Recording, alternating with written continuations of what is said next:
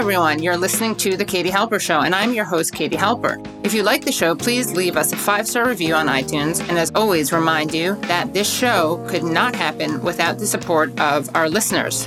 To support the show, visit patreon.com/The Katie Halper Show, where for just $1 a month, you can help make the show happen. And for $5 a month, you'll qualify for great bonus content, including alternative podcast feed and rarely seen clips that aired on our live shows.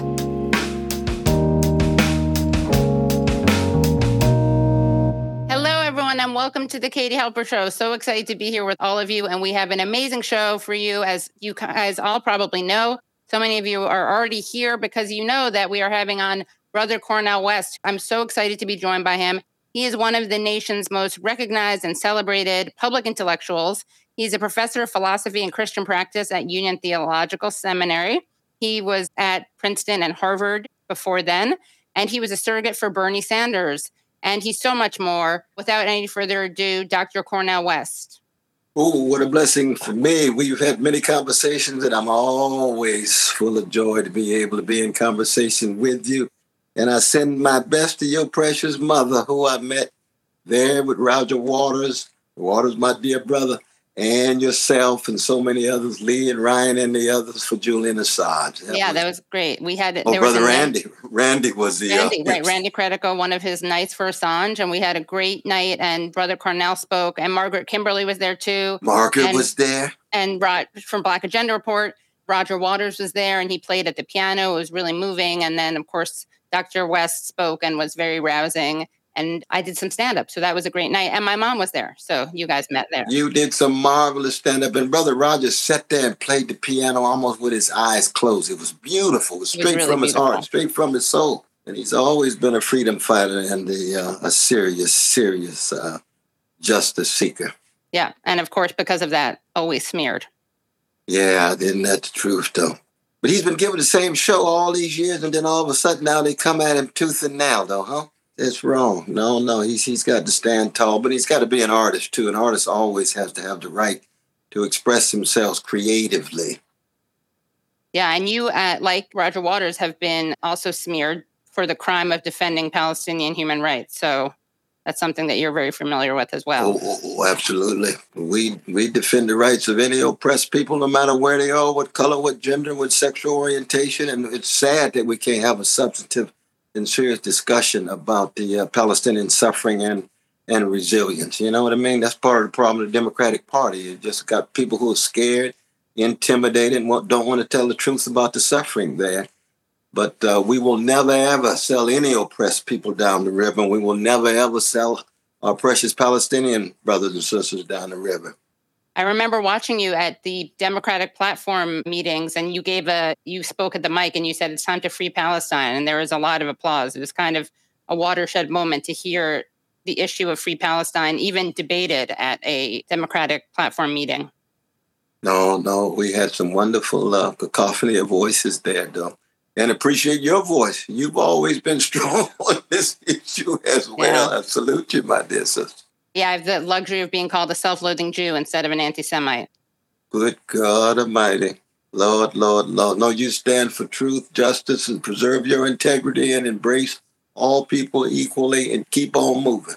Thank you. That's so nice. That means so much coming from you, really. I wanted to ask you, of course, about your presidential run. There's some exciting news, I believe.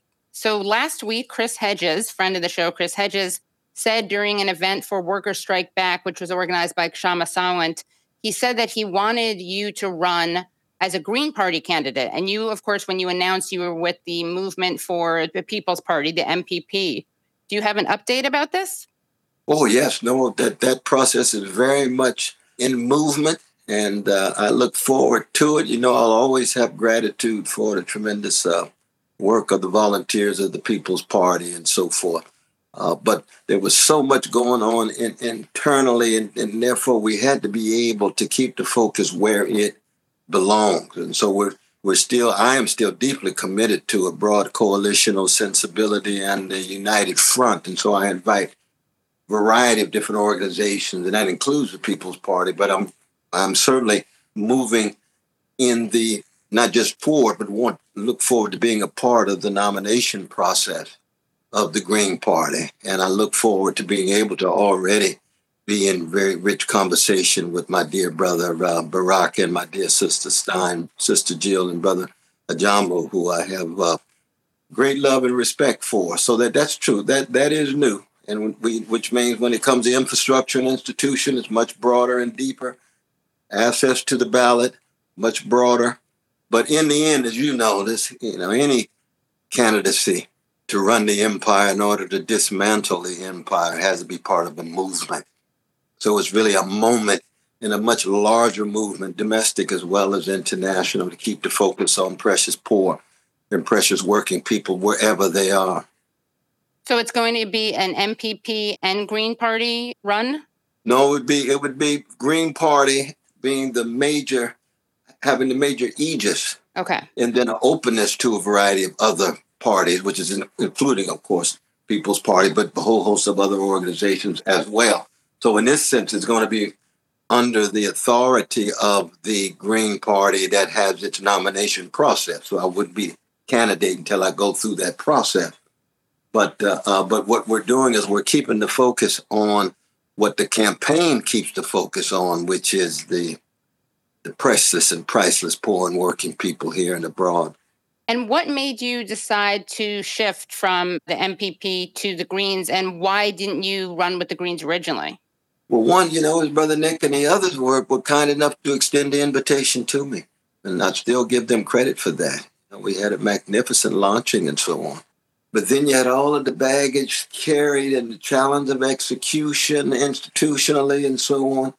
And when I did hear, mediated through my dear brother Chris Hedges, from certain individuals in the Green Party who had their own invitation for the nomination, I said, well, if in fact there's a good chance that I'll be able to have much broader infrastructure, institutional capacity, and make sure that there's no distractions in terms of any kinds of struggles or tensions or various kinds of stigmas associated with parties and persons, that it's very important that I'm able to keep the focus where it belongs. And also you have ballot access, right, as a Green? Oh, yes. You're starting off with almost 20, and then you can have another 21 in a matter of a few months, where we were starting with, just one or two. So I want to extend my deep gratitude to the brothers and sisters in the People's Party. I mean, they're the ones who are the catalysts in this regard.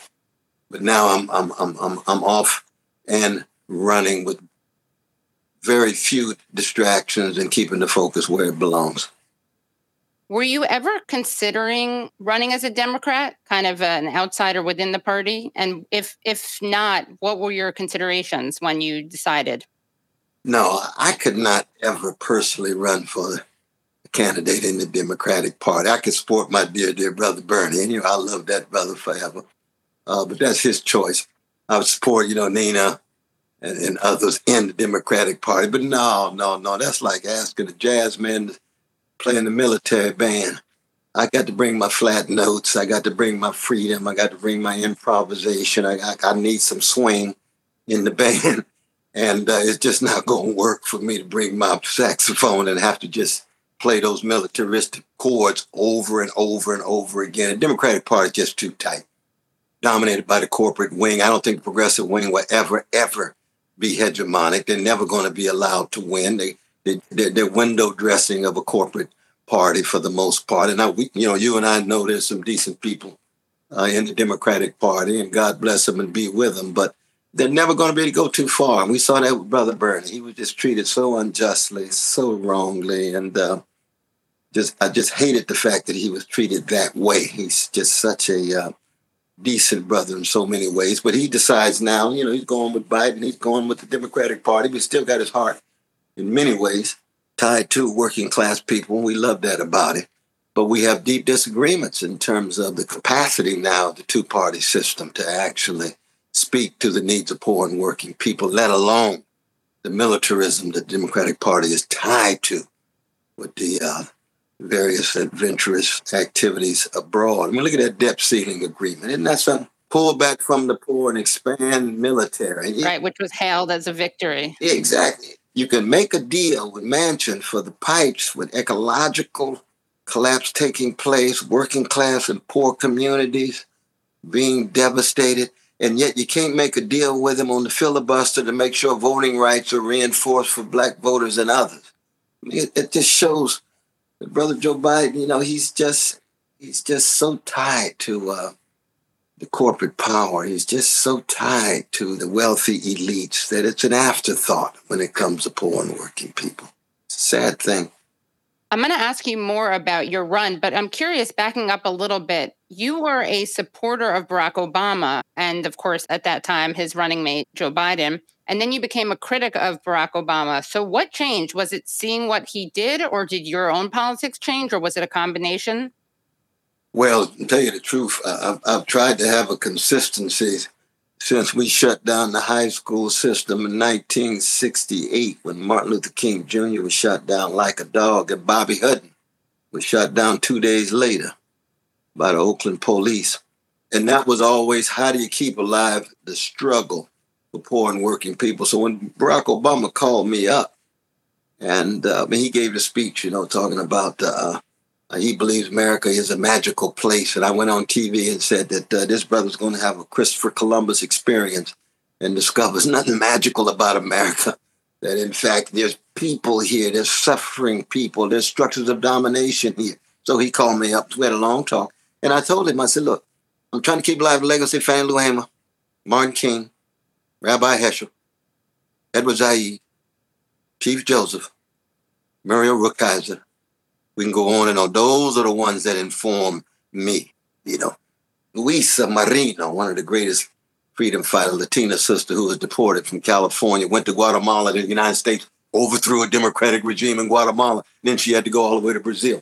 Well, from that tradition, I had told Barack, I said, I will be your critical supporter. I'll do all I can to push you across the line. And when you win, I will break dance for about 10 minutes and be your major critic. And I was true to my word. And he knew I said that. And I said it twice, because I did it twice. Why? Because I wanted to make sure he pushed aside the right winger. But I just felt, and I thoroughly confirmed, too close to Wall Street, bails out Wall Street rather than homeowners. Expansion of the surveillance state. War crimes with drones being dropped on precious brothers and sisters in Pakistan, Libya, Somalia, and so forth. No talk about mass incarceration at all. No talk about poverty. Brother Tavis Smiley and I went on 2 poverty tours and he tried to crush us and push us over the edge and so forth. How can you be critical of the president? He's talking about the middle class. That's the best he can do because of the constraints. No, we got to be free. You start with the 40% of black children in poverty. You start with the 29% of all children in poverty. You start with poor people no matter what age, and then move to working people, support the trade unions, living wages, and so forth. You protect the precious trans, precious gays and lesbians and so forth. Took him a while to even do that. Maybe Biden was ahead of him on that issue. We give Brother Joe credit in that sense. So that from the very beginning, I tried to be consistent. And that's why, again, I've always felt that, unfortunately, the corporate wing of the Democratic Party is the wing. And there'll never be a way of speaking to the issues of militarism abroad or poverty and working people at home and substantive support of trade unions. We're going to see that this summer. We already saw with Biden with the railroad strike. We're going to see it this summer with UPS. We're going to see it this summer with the Teamsters as they bring serious power and pressure to bear on the bosses.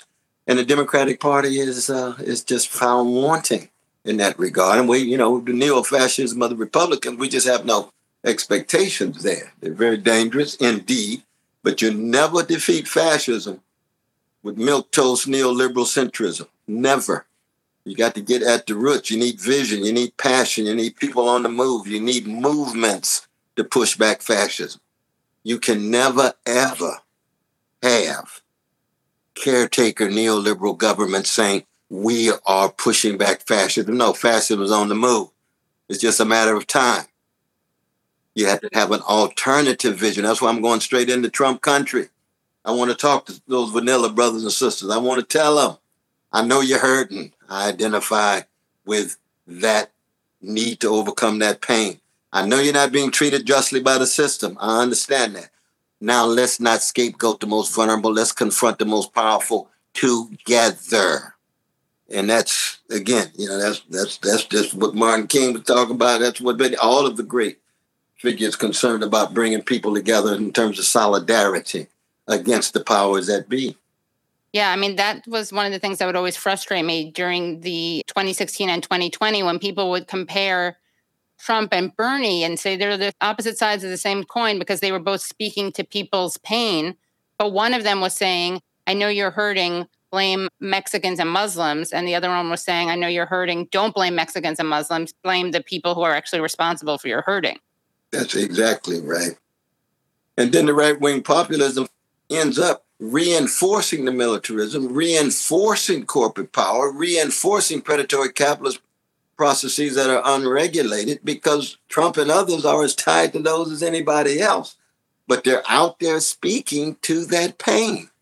And it's sad that the Democratic Party, it's sad that Brother Biden and the others don't take that pain and suffering seriously. They're just so tied into the military industrial complex. They're tied into the war profiteers, and they're tied into Wall Street and Silicon Valley. It's just, it is what it is. We have to call it for what it is, tell the truth, and keep organizing and working alongside the folk who are being shafted. Right. And there has to be a multiracial coalition. It's got to be solidarity, but it has to have a moral and a spiritual content to it. You know what I mean? That's one of the things, we've always talked about before. Brothers and sisters come up to me about, oh, Brother West, I want to be your white ally. I said, white ally? I thought you wanted to be a human being with integrity, courage, and honesty who wants to be part of a struggle for justice. It's not a crap of being an ally. That's like saying Bill Evans being a white pianist in Miles Davis's quartet is an ally. He ain't no ally. He's in the goddamn band.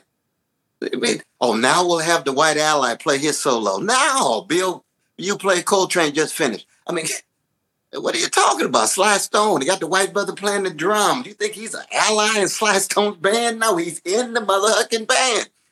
Our movement is like a band. And the people come together. It's like Al Haig on the piano with Dizzy Gillespie. He's a white brother. Dick Hyman, I mean, they in the band, y'all. And we have to have that sense of being in it together. You know what I mean? Crucial. Yeah, that's important, I think. And I mean, there's a moral imperative and a spiritual imperative, but it's also, just for people who don't even care about that, it's a numbers game also. Well, yeah, that's true. That's true. That's very true. But the thing is that what's wonderful, I think, about the moral and the spiritual imperative is you're going to do it no matter what the numbers say anyway. Right. You see what I mean? So that's what kind of keeps you going. But you're absolutely right. The fact that the demographics are shifting too makes a difference. Yeah. But in the end, it's just because this is the kind of human being I want to choose to be between womb and tomb. Right. It needs to be a big enough movement that we can't really afford to not have everyone be part of it. That's right. That's exactly right.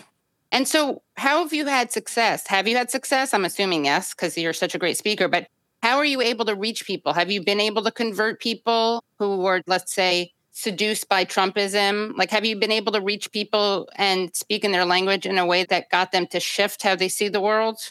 Well, it's a beautiful thing. I was just at a restaurant with my beloved wife, Anahita, and we had a brother come up to me and say, as he's handing the food, I'm with you, Mr. President. Voted for Trump last time, I'm with you now. I think you're honest. I think you're so-and-so. Now, we didn't go into the whole analysis of Antonio Gramsci and so forth and so on. No. But it was just that sense of people being open, people being willing to listen, concerned about those who are including them and speaking to their needs, because they know I won't for a moment put up with any kind of xenophobia. They're going to trash our precious trans. They're going to trash precious gays and lesbians. They're going to trash Arabs, Jews, Muslims, immigrants. They're going to trash black folk, indigenous folk. No, I don't have a minute for that.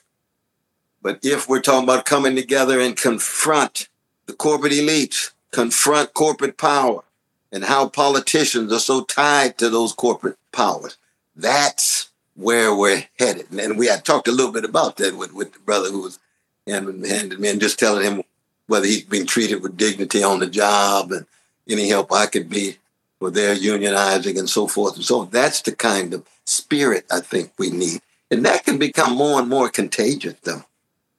And I've been very blessed to have access to wonderful podcasts like yourself. I just did, Margaret Kimberly was just talking, my sister Mark just did Tim Black, I just did Sister Savvy, but also Jake Tapper had me on last week. You know what I mean? And Fox will probably have an openness. I'll go wherever I can with the same sensibility, same temperament, same personality, but most importantly, the same moral and spiritual core, putting poor and working people at the center of things.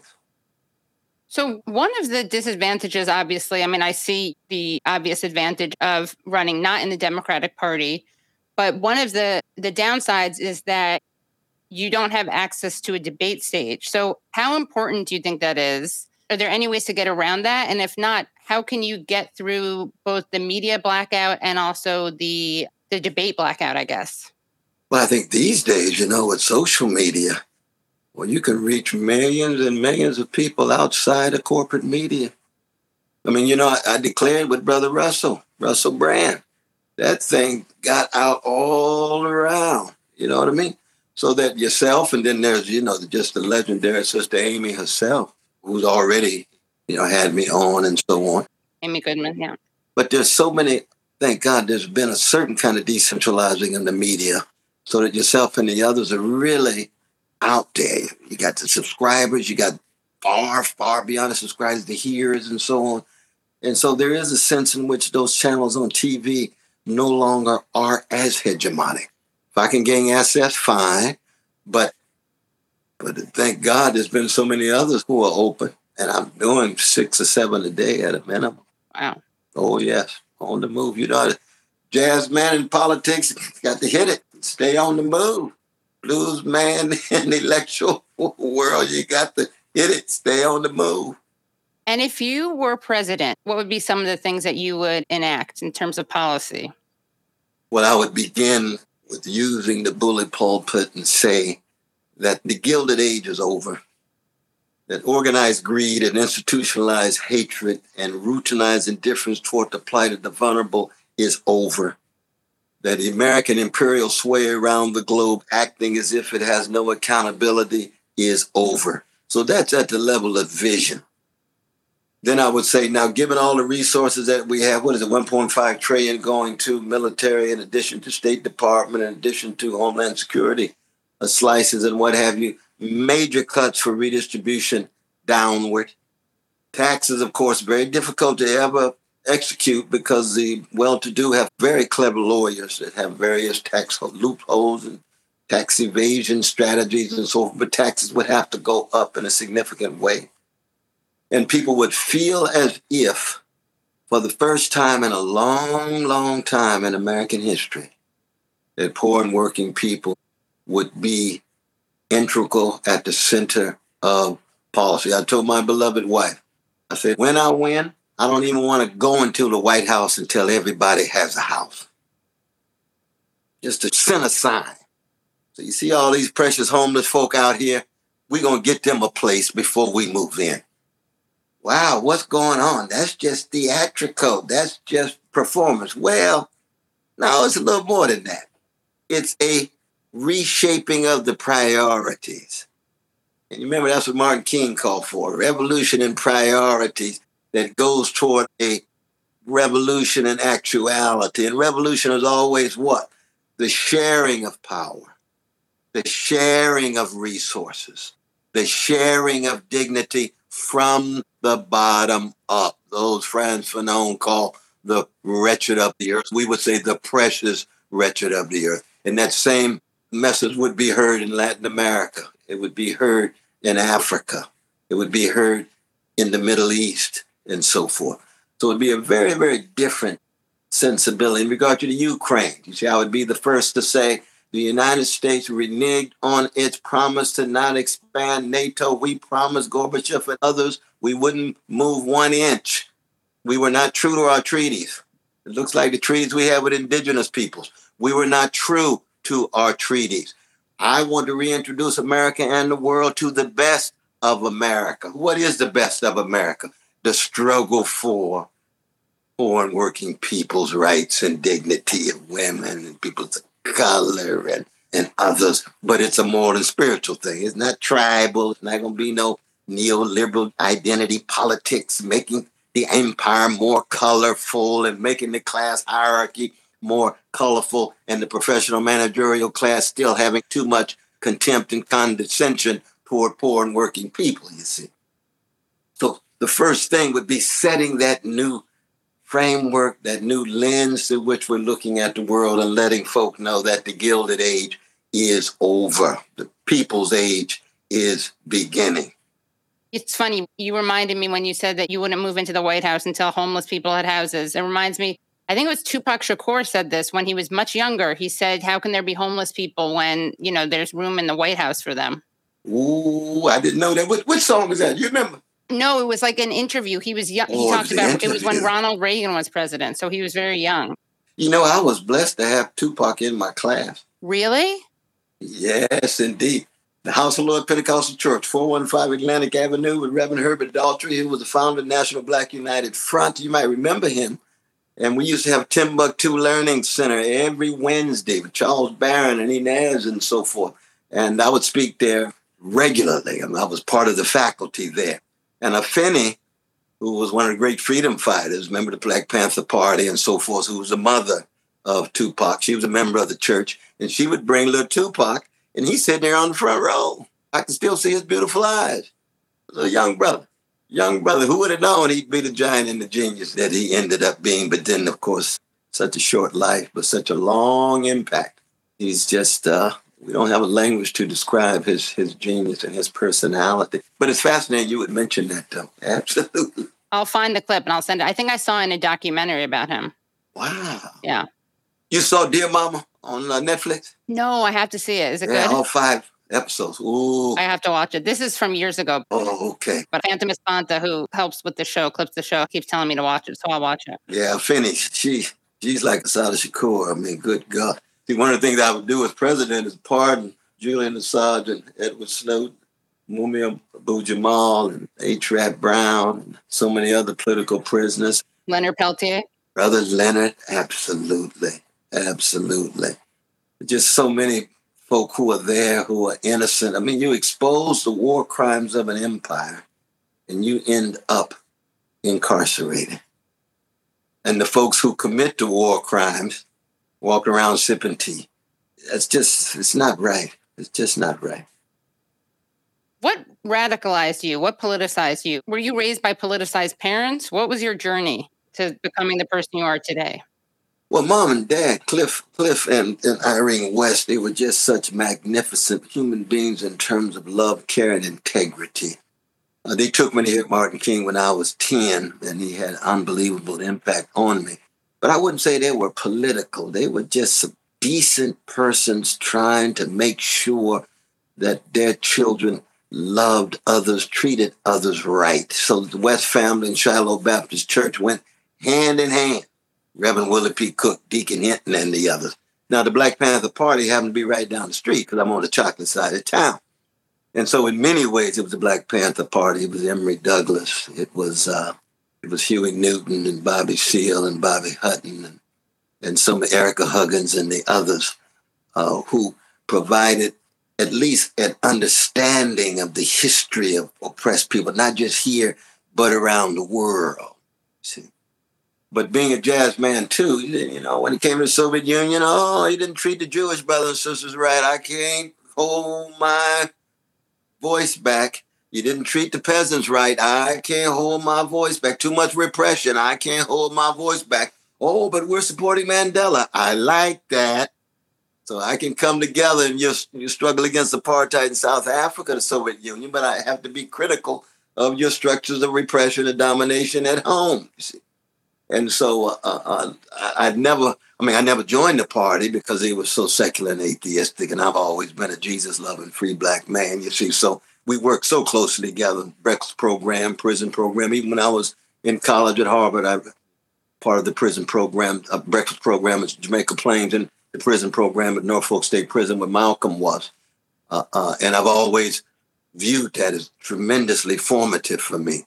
So in that sense, you can see the combination of West family, Shiloh Baptist Church, Black community. And of course, I ain't got to the nightclubs yet because, the music has always been crucial. So it's Curtis Mayfield, Nina Simone, Aretha Franklin, and Donny Hathaway, and all the other great ones. So that's a part and parcel of who I am. And in regard to your own artistry, I got a lot of Richard Pryor and Moms Mabley and Dick Gregory in me. I really do. And they are free human beings that could laugh at themselves and laugh with others, not just putting others down. You know what I mean? Punching up, not down. And that's so crucial. I mean, a sense of the comic and humor is so fundamental to our humanity. And I've always viewed that as a gift that I received in growing up, to be grounded in that tradition of those towering artists. And we can talk about Lenny Bruce and George Carlin. Is that his name, Brother George? Yeah. Genius, that he was? Yeah, George. And the others, absolutely.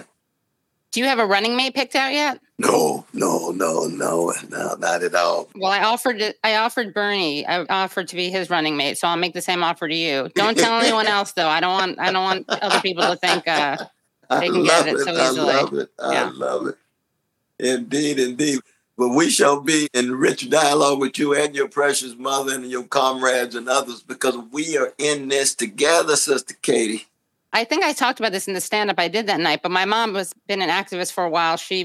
One of her ex-boyfriends, who's still a good friend, is Dennis Mora, who was from the Fort Hood Three, the three men who refused to participate in that unjust and immoral war and went to jail for 3 years for not going to Vietnam. Right. And then before that, she dated Marion Barry, who she met at a CORE meeting. You mentioned that to me. And see, in those days, Marion Barry was a courageous and visionary freedom fighter. This is with SNCC.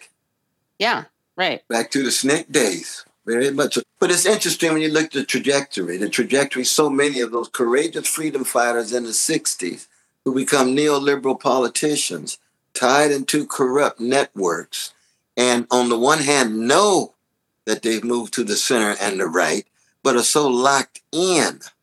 You can imagine, how tension-ridden that is, but still it's a way of not really being able to speak the truth to your earlier self. Mm-hmm. And can you talk a little bit more about the proxy war in Ukraine?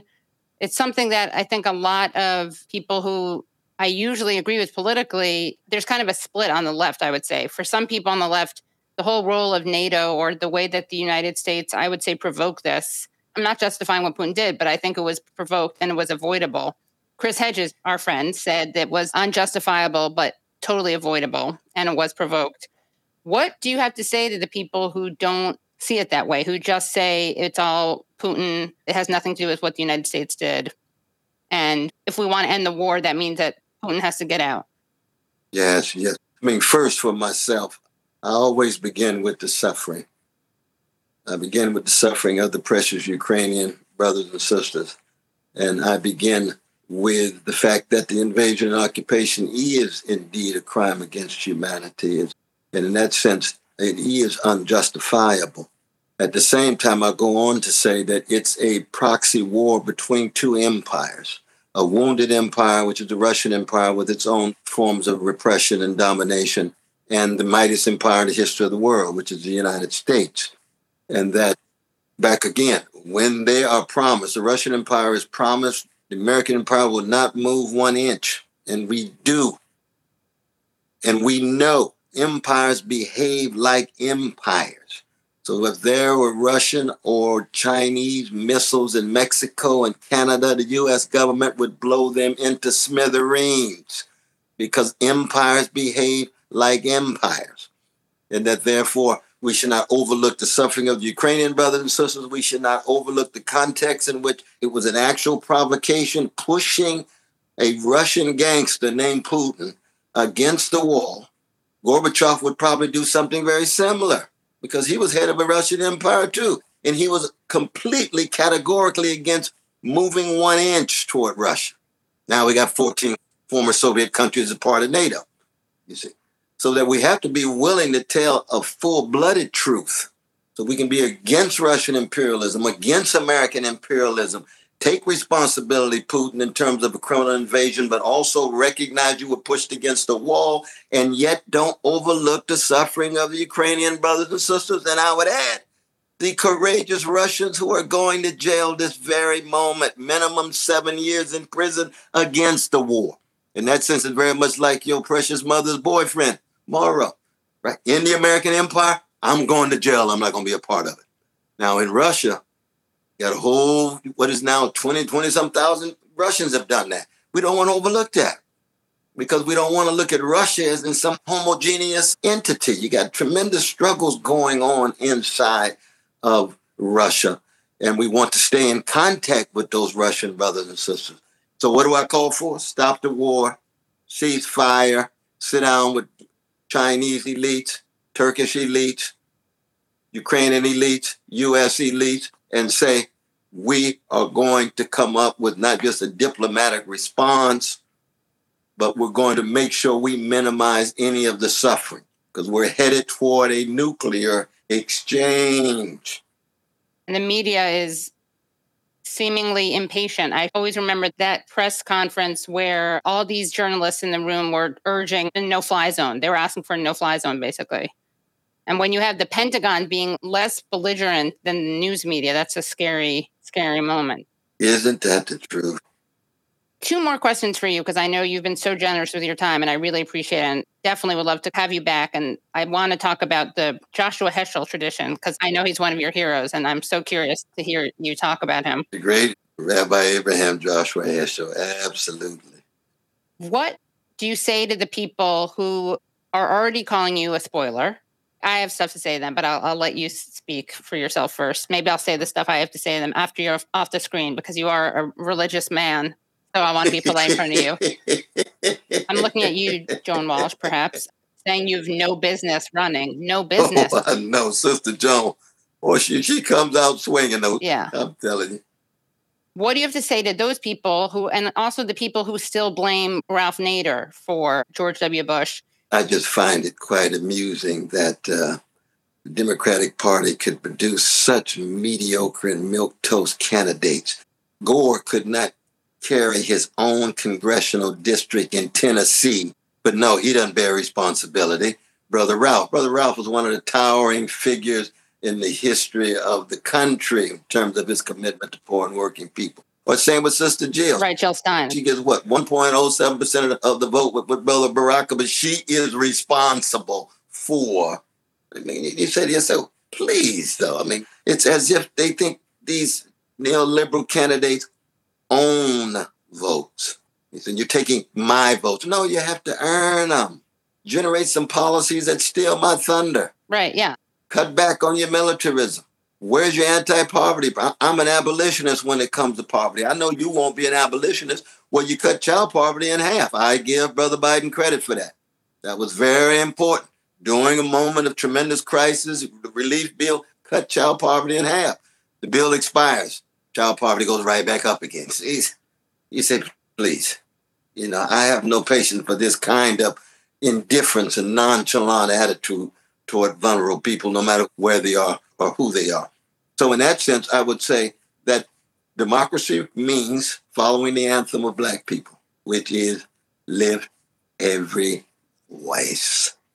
And lift those voices in such a way that you have a robust debate. And there's always important practical reflections, but it can't be so Machiavellian that it cuts off all alternatives right away. And that's what I have very little patience for. And that's just Sister Joan and the whole host of others who have that. Well, it's also an easy way for people not to reflect at all on what the policies were, like you were saying, how their policies failed people. If they can blame you or blame Jill Stein or blame Ralph Nader or blame Russia, then they don't have to actually look at what they did. And there's a whole consultancy class which can't afford to let anyone look at what they did because that's their bread and butter. And they get a lot of bread and butter for it. That's a very good point. And you can imagine, from the vantage point of the mass incarceration regime, from the vantage point of the hood and the barrio or the reservation, or from the vantage point of the West Bank, those policies Democrats make very little difference. With Republicans, very little difference. Now, there is a difference between a neo-fascist catastrophe and a neoliberal disaster. There's no doubt about that. But it's a difference that in the end doesn't make a big enough difference when we're trying to talk honestly and candidly about the unfairness of the system as a whole and the unfairness of U.S. global hegemony that has little to do with empowering poor and working people and nearly everything to do with profits, profits, profits, and geopolitical power, power, power. What do you think of the current Democratic field? So we have obviously Biden, Marianne Williamson, and RFK Jr. And then barring winning the presidential election, what is it that you want your candidacy to achieve? Well, I want to make sure that we create examples in our words and deeds to create a space, an expanding zone to show how the corporate duopoly and the two-party system impedes the empowerment of poor and working people here and abroad. We either win and show that, or if we don't win, our example will be one that has created or broadened the zone and the space for that. I think that's one thing. Your other question had to do with the current Democratic field. Oh, the current field. Yes, yes. Well, Sister Marion, I was just with her in Cambridge a month or so ago. And, I'm glad her voice is there. And I told her so. We talked about whether I was going to, support her or not, and I already was wrestling with this, but I couldn't tell her or what have you. RFK, I've always liked Brother RFK. We worked together, his magnificent efforts to deal with environmental racism and so on. But he's already been exposed of not having any spine when it comes to the Israeli occupation. I don't understand what happened. Voices or a lobby or just hanging out with a Jewish brother, Jewish rabbi. Shmuley, yeah. Can lead you to render invisible the social misery of the West Bank and Gaza. And you're going to say that they've never, ever killed babies knowing they were doing it, and 551 of them killed between July 8th and August 26th of 2014. More babies killed in that short amount of time, nearly than the Ukrainian war. And all of those are war crimes. Russian war crimes, Israeli war crimes, U.S. war crimes in Vietnam and Iraq and so forth, you see. So you say, come on, RFK, brother, you're disappointing me. I mean, of course, we're always going to have disagreements and things, but it just shows to me too early a certain spinelessness. Now, some people are saying, well, he's learning. Okay, that's fine. All of us in the process of learning, but he's had a chance to think this thing through. And he's a brilliant man. You see, so if we have deep disagreements, then we really need to intellectually and morally fight this thing out. But if he's going to tell what I consider lies, killing innocent people and babies, they never thought that they were doing it, never intended. Please. We were born at night, but not last night, RFK Jr. If you want to side with those who are indifferent to the suffering of Palestinians, just say so. You don't have to lie to us, just say so. But remember, as Rabbi Heschel says, indifference to evil is more insidious than evil itself. Let Heschel's words just settle on your soul a little bit, and I don't say that in self-righteousness, because all of us can change. All of us can grow and mature. But that's the one issue that hit me so far with Brother RFK. I love what he says about corporate power dominating politics. I love what he says about environment, a whole host of other things. Last thing we want to do is actually, my producer, Brad, has a screenshot he wants to share, I think, of a tweet. So I guess this was when The Nation tweeted out, or this is the Joan Walsh article. It said, let's be clear, running for president, Cornel West will only take votes away from Biden and help elect a Republican, which was a better version than the first headline, which said that you had no business running for president. So, Brad, do you want to come on and explain what you did here? Oh, Brother Brad. Well, I just made the comment that safely assuming that this narrative that I quote here existed at least 21 years prior to this example, they have been rolling with this expletive omitted out of respect for you, Dr. West, for literally 200 years. And it's an excerpt from a Whig newspaper from 1844, where the Democrats ran a slave owner named James Polk. The Whigs ran a slave owner named Henry Clay. And the Whigs were saying that they were less bad on slavery than the Democrats. And so here they say, for people that are just listening, every vote that is thrown for Mr. Birney is in fact a vote for Mr. Polk. No matter how nice the conscience, no matter how good the intent, the man who votes for Mr. Birney, should he view the matter in its right light and true bearing, cannot wash his hands from the guilt of promoting the cause of slavery in the United States. And Birney was from the Liberty Party. Right. And so, aside from the dated language here, they're essentially making the same nonsense argument, in my view. And that was 21 years minus, so that would have been 179 years ago. Wow. This is fascinating, Brother Brad. It really is. And you also think of the great Frederick Douglass, when Lincoln did win and gave that first inaugural and said he was willing to compromise and allow for the Confederacy to keep in perpetuity the enslavement of black folk. What did Frederick Douglass say? The slave hound from Illinois, that's Abraham Lincoln. He told the truth. But Lincoln changed. He grew. He matured. They began to work together to break the back of the barbaric slavery, you see. And so you can see how history provides certain kind of insights there. That's really a source of inspiration, Brother Brad. Yeah. And it just goes to show how important it is to have that accurate education of history. Absolutely. That seems to be under threat nowadays, showing us maybe not in the most flattering light, but those who are ignorant of that history are doomed to repeat it. Isn't that the truth? And you remember John Brown? Absolutely. Yeah. He's saying it looks as if the only way to do this is in blood. I was looking for another way. I can see there's no way. I'm willing to take my own sons. And I tell my black brothers and sisters, I say, I love you to death, but John Brown is like Bill Evans on that piano. He ain't no white ally. No. He's a white brother who loves justice and loves black people enough to die for them. The note he had in his pocket was from Mary Ellen Pleasant from California, who was the first black woman millionaire, San Francisco.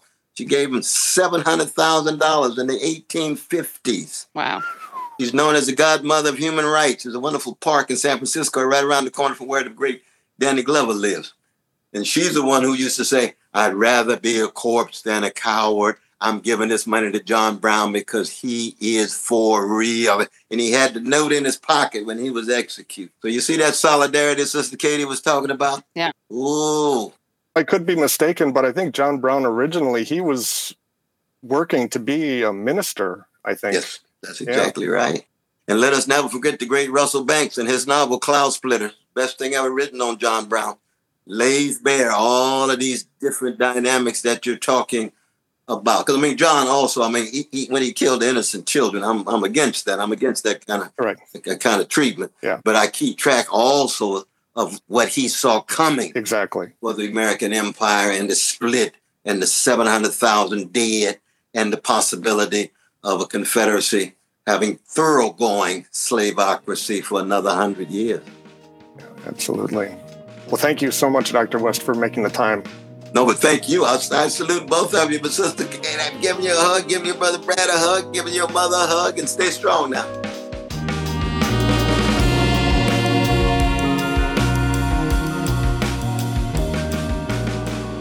Thanks again for listening to The Katie Halper Show. To hear the rest of that discussion, please join the Patreon at patreon.com/The Katie Halper Show. Again, that's patreon.com/The Katie Halper Show. If you like the show, please leave us a 5-star review on iTunes. And as always, we remind you that this show could not happen without the support of our listeners. Our show is produced by me, Katie Halper. Brad Bloom is our audio engineer and an associate producer on the show. Our researcher is Joshua Bregman. And our theme song is by the band Cordova. See you next time.